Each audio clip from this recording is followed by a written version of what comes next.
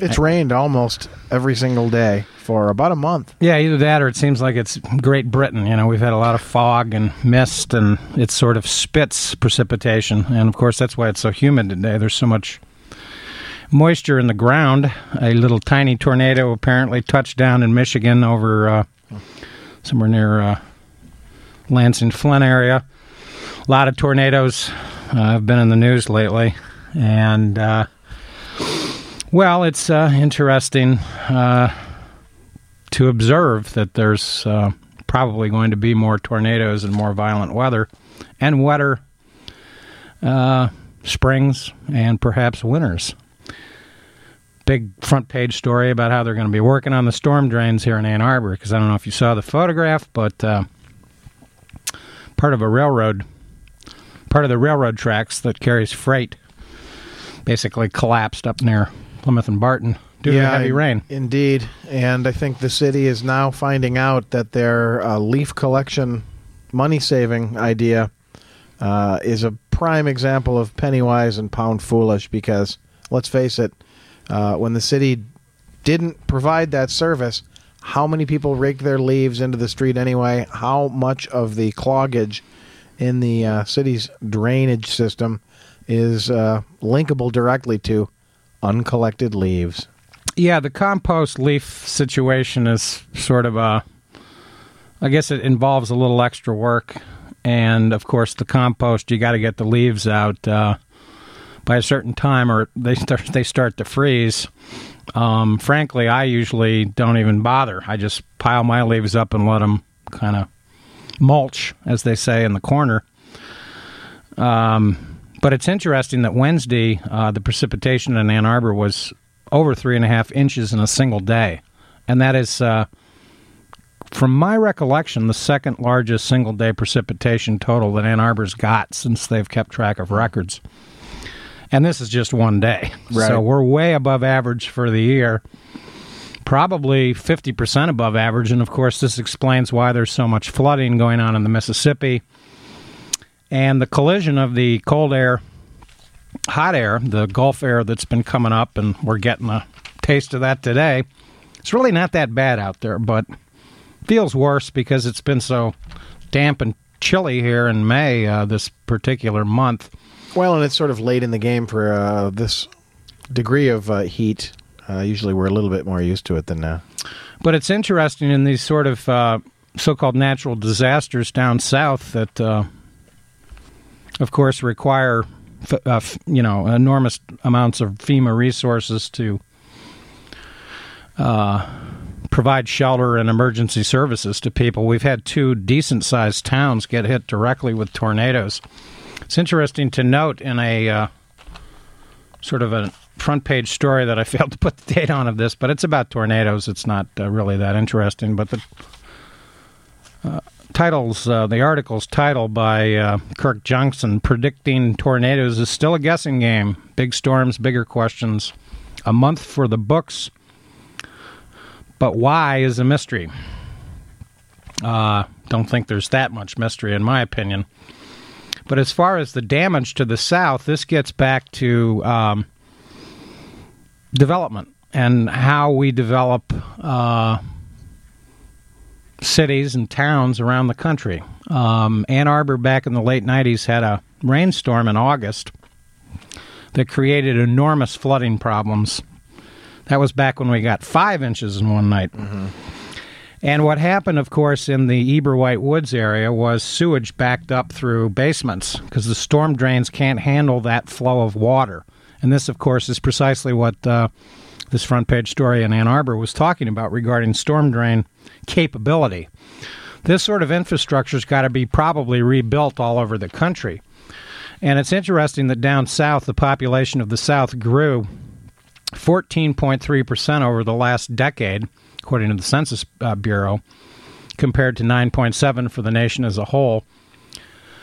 Of the states that were hit hardest by the tornadoes this year, these were among the fastest growing, notably Texas and North Carolina. Much of the new construction, and this is what's interesting, took place in flat areas of floodplain, meteorologists say.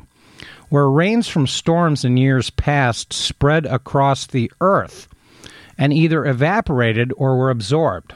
Now, when the water, of course, is absorbed into the earth, it ends up flowing down through the earth and ending up in the water table, the aquifer, so to speak. Percolating down. Percolating down, this is how we get fresh water. And, of course, there are areas of the Texas-Kansas variety that, ironically, are experiencing record drought. Mm-hmm. This has been reported extensively, interestingly enough, on business shows because it's the wheat commodity prices have skyrocketed. And this is going to have an impact on global food supplies and prices this year that will affect the entire globe. The business community is hoping that Ukraine and Russia pick up some slack. But we remember last year they had fires and record heat, and the wheat couldn't be planted. And, of course, wheat is relevant because it's how we make bread, pancakes, donuts, Biscuits.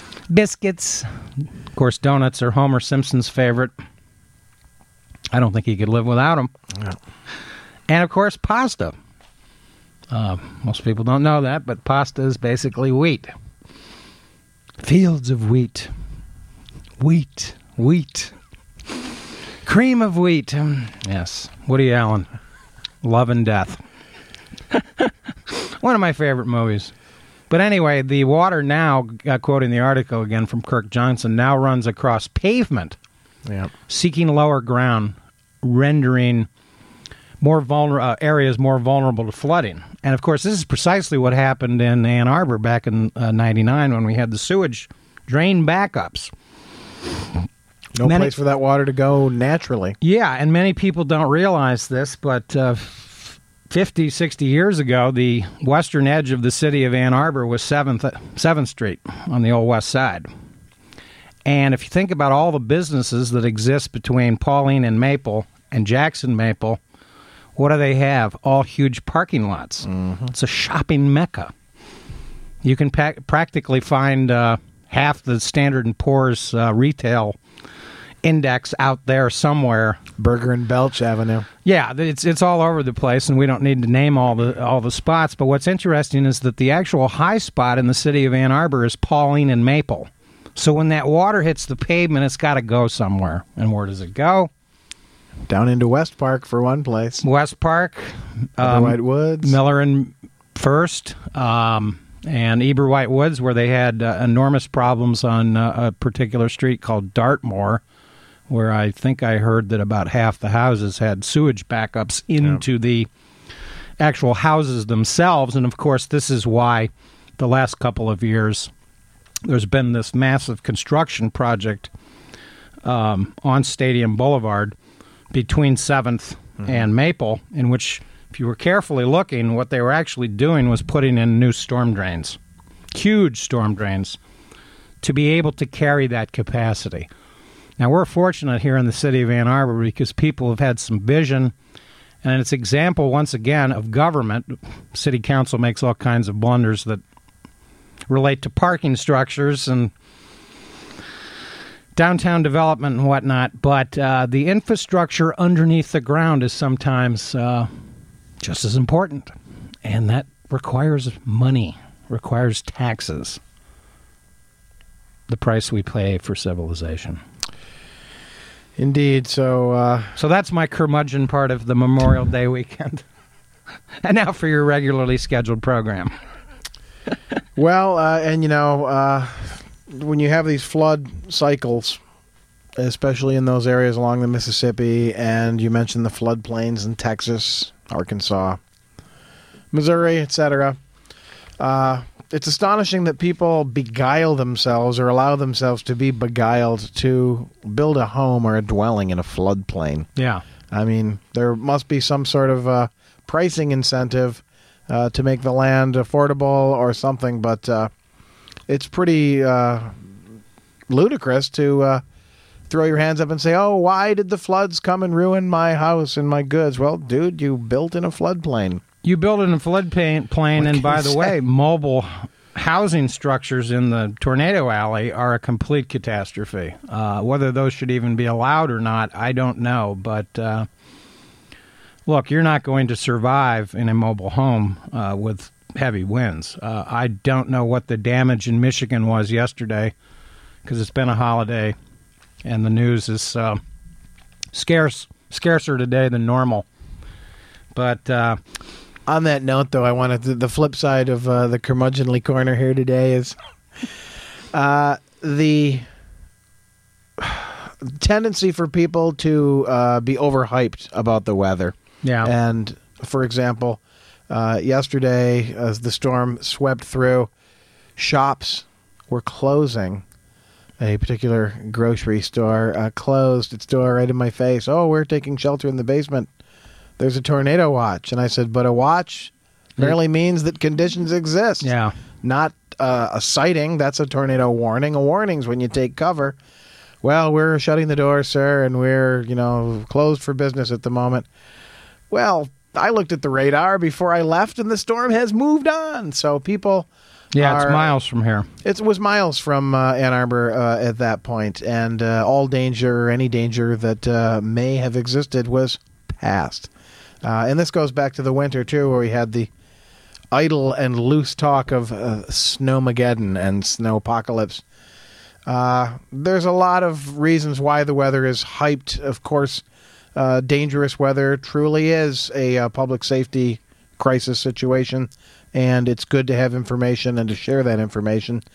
But it's also a little unreasonable to overreact. To overreact, I would say that the thing that is interesting about all the discussions of tornadoes over the last several weeks is the fact that the National Weather Service now has the capability, essentially, to give you about a 20-minute warning. Mm-hmm. But the actual exact path of that tornado is unknown. It zigzags. It can go anywhere, but it's not going to cause catastrophic destruction in a city like Ann Arbor. That's silly. Ann Arbor's a bit of a valley. Flat areas are much more vulnerable to that sort of turmoil. And when you overhype warnings, I'm all in favor of the warnings, but understanding the difference between the watch and the warning is very important. Yeah.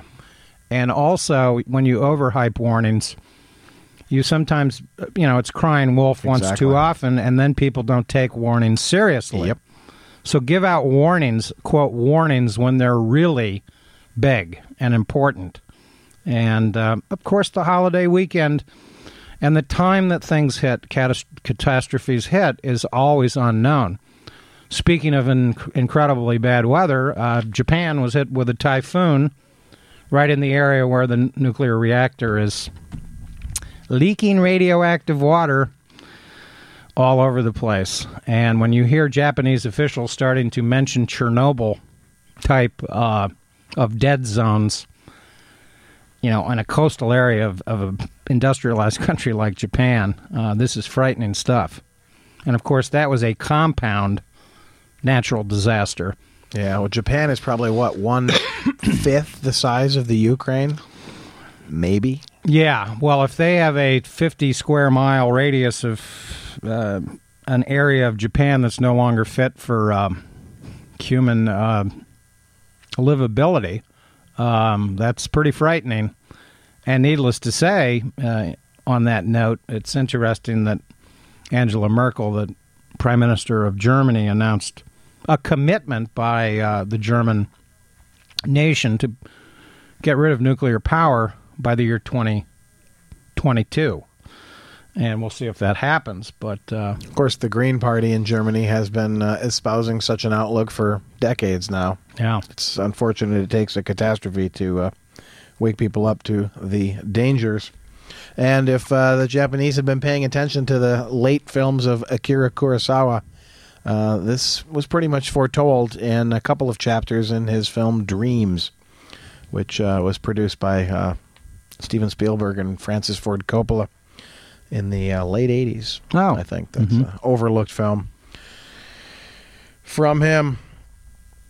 Well, today it's also worth noting a bit of cheery good news and typical British madcap nonsense and silliness.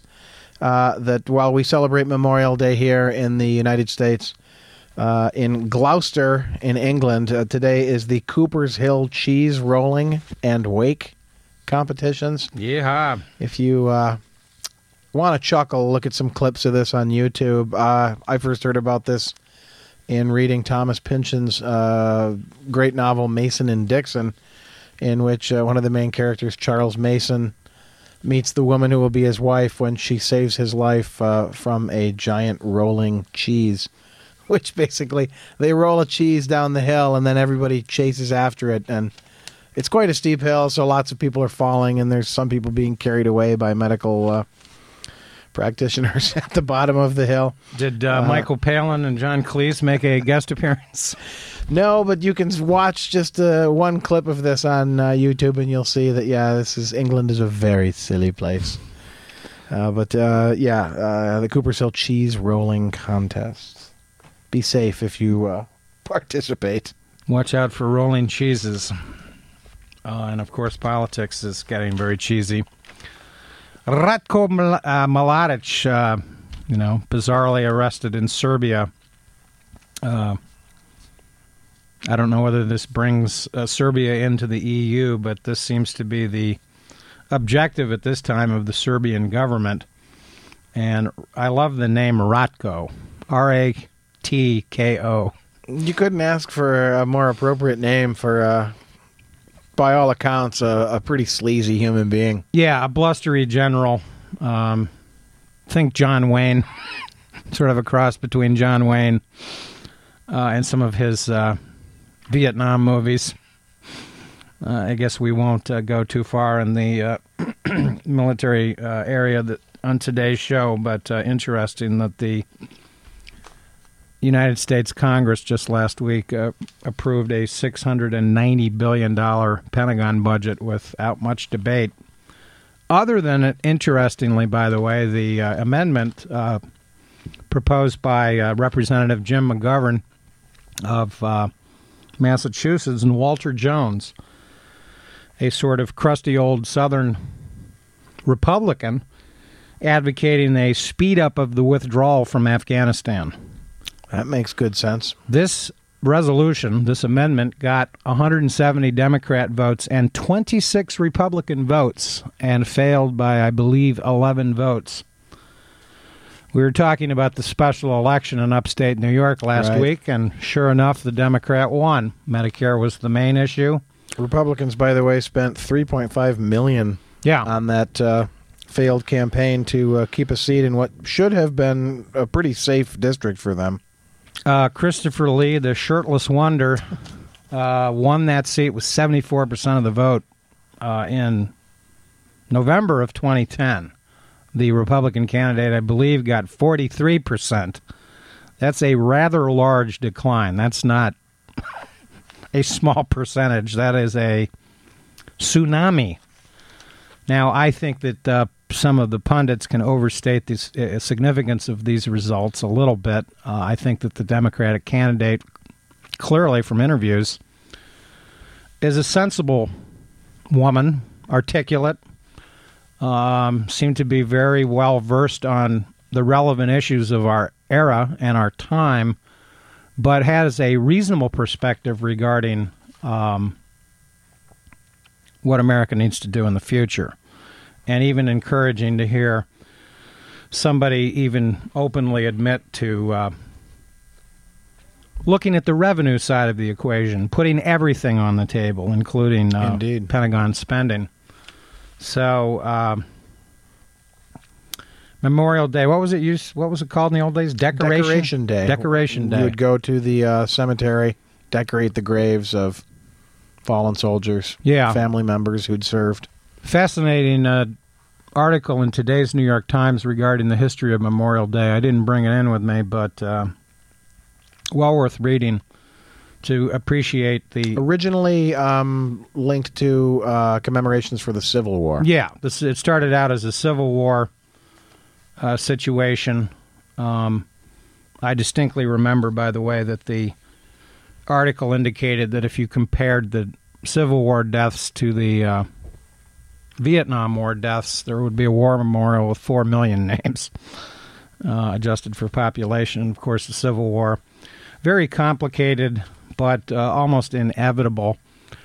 Wanted to recommend, by the way, in that area, an outstanding book by Eric Foner. Don't have the title with me, but it recently won a Bancroft Prize regarding Abraham Lincoln's views on race and slavery and the involvement of the issue throughout his presidency, leading to the secession and the Fort Sumter business. Foner's an excellent writer and widely recognized great historian. Expert on Reconstruction. Mm-hmm. Part of the title has the fiery spirit in it, and I'm negligent by not having the title in front of me, but this is just one of those sort of spontaneous things that popped into my head. Well worth reading. Also demonstrating that when you secede from the Union, there's been some Texas discussion in that area. I say kick them out. Let them go. They have serious budget problems in all of the hoopla about the collapse of Newt Gingrich. And, he's not out of the race, but he's down. And Sarah Palin might not mind throwing him under the bus. She's on a bus tour. Indeed, she is. Her financial empire is obviously teetering in the balance. In need of some revenue enhancement. Well, of course, she was pretty much forced to lay low in the wake of the dreadful shootings in Arizona. Yeah. Earlier this year, her disapproval, irresponsible rhetoric was clearly linked to the violence, if not the perpetrator himself, just that sort of atmosphere of negative discourse. But she's got to keep her name out there, milk that 15 minutes just a little bit longer. Of course, the irony is that her tour follows on the heels of a book just released by a former aide, a staffer of hers, who basically ran flack for her during her brief tenure as Alaska's governor. And the book is not a favorable one regarding her track record as a public servant. Well, in the news big time because she bought this house in Arizona. Right. And $1.7 million house. This sort of Osama bin Laden style looking compound. Where there is no TV or radio, only a Twitter feed. She's twittering, she's tweeting. No, she's driving a bus. Yeah, well, let's hope that she comes to a red light right across the vehicle featuring Michelle Bachmann as driver. Since she might run her over. They can have a chickie race, good old-fashioned rebel without a cause style chickie race. If only Michelle Bachmann knew how to drive a Harley. Apparently that's going to be a new prerequisite to run as a Republican. To be the badass. I think Pawlenty is a Harley guy these days. Well, Malcolm Forbes used to like to rough it up with a little leather and biker motif. Sadly, he's long gone now, though, and I think he had a different party outcome in mind than than these folks. But, hey, who knows? In fact, Stephen Kirschgeisner, writing in the Financial Times, mentions that there are currently 3 factions of the Republican Party: the Tea Party, the evangelicals, and the pro-business establishment. And that Michelle Bachmann seems to speak most strongly for the first 2 and not the last. But I have a sneaking suspicion that it'll be that pro-business establishment at the end of the day who tries to salvage some sort of redeemable candidate out of this hodgepodge of ne'er-do-wells and shortcomers. Yeah, the silly party, the very silly party, and the very, very silly party. Bachmann and Palin, of course, I think compete for the same constituency. Yes. And it strikes me that there's a sort of a rivalry underneath the surface. You can feel it. You can sense it. Let the self-destruction begin. That's what I say. I want to see some mud wrestling. And I don't say this as a misogynist, because after all, as H.L. Mencken once said, a misogynist is a man who hates women as much as they hate each other. Actually, more than they hate each other. But anyway, Palin, Bachmann, I think, is sort of being not thrown under the bus, but hung out to dry. Yeah. I think she wants to get into the race, but she wants to hear Sarah Palin give a aye or nay. That's my sense. Pawlenty seems to be still grounded in a balloon or something. He doesn't seem to be going anywhere. And of course, Romney's got so many problems. It's difficult to know where to begin with his campaign, but it strikes me that the political punditry in Washington, the talking heads, the conservatives that are on television, are seeing this as a Pawlenty Huntsman Romney race with Newt Gingrich doing the usual leading from behind. Leading with his behind, that is. He will stay in the race, as will Ron Paul, with his iconoclastic viewpoints on economics and social questions. His problem on social questions is he does not endear himself to the evangelical wing of the Republican Party by any stretch of the imagination. Strangely, though, neither does Newt, because he has that sort of Alvin Toffler future shock, mad professor sort of, in a way not too dissimilar from Glenn Beck's delusional, I'm a history expert. Yeah. And here are my lessons. Newt has Here is this my sort blackboard. Right.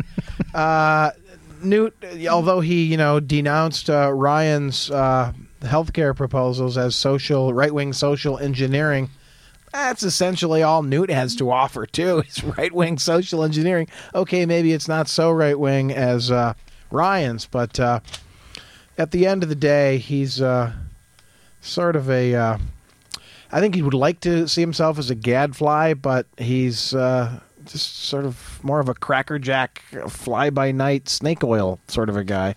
Yeah. I don't think he has the integrity to be seen as a gadfly.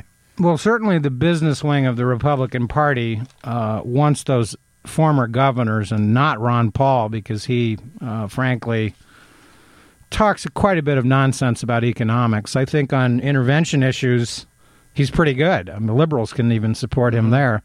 But what's interesting about Ron Paul is he strikes me as able to stay in the race for quite some time because of his Facebook funding mechanisms, that he's got a rabid, loyal support minority, and it is a minority. It's interesting how they're all trailing none of the above. That may be Romney's road to the nomination, changing his name to none of... Just going to say, legally change his name to none of the above. Get a sex change, become a nun. The votes are in, and we have a winner. From the Abbey, none of the above.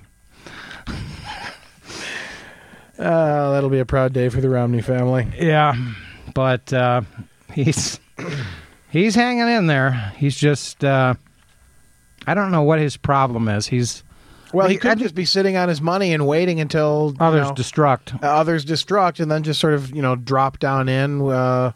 He could become the none of the above candidate, literally, because by default, if Newt and Palin and Romney are all sort of battling, or Ron Paul are all sort of battling with this sort of strange collection of Tea Party people.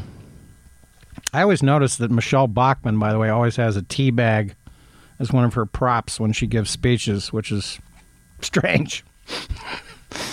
It's a tea bag without water, Michelle. You're supposed to put that in the water. There's so many things wrong with that let's just move on. We'd better move on. I don't want to say something I'll regret here at the dinner hour. Yeah. Better move on, sort of like Jim Tressel. Jim Tressel, of course, late breaking news for Michigan Wolverines fans, resigned today as coach of Ohio State football. Yes, the enmeshed in a scandal-plagued program. Don't believe the sweater look, apparently. One ironic note that I saw on the wires was this is the first time that both Michigan and Ohio State are going to have new football coaches since 1929. Wow. Which is not a good year in American history.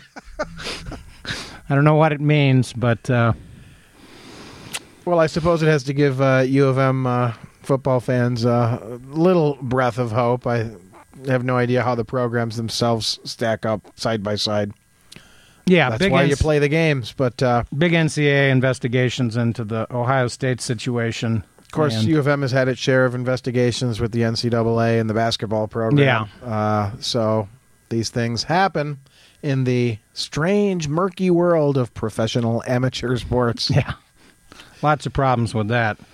Another interesting sort of late-breaking story that I just wanted to mention, President Zuma of South Africa is trying to negotiate a ceasefire with respect to the Libyan war, and I kind of hope he succeeds. By the way, over the weekend, a rather famous figure in South African Israeli politics died. Arthur Goldreich died over the weekend. We'll have more on him. He actually was a incredible ally of Nelson Mandela and sheltered him for times. He owned a farm out in the boonies somewhere. Actually, the obituary says 10 miles north of Johannesburg, a farm called Lyallsleaf in the Rivonia area. So he was an incredible ally to Nelson Mandela, who Zuma is sort of connected from that whole history. And I'll have more details on this figure in a couple of weeks because I've read some other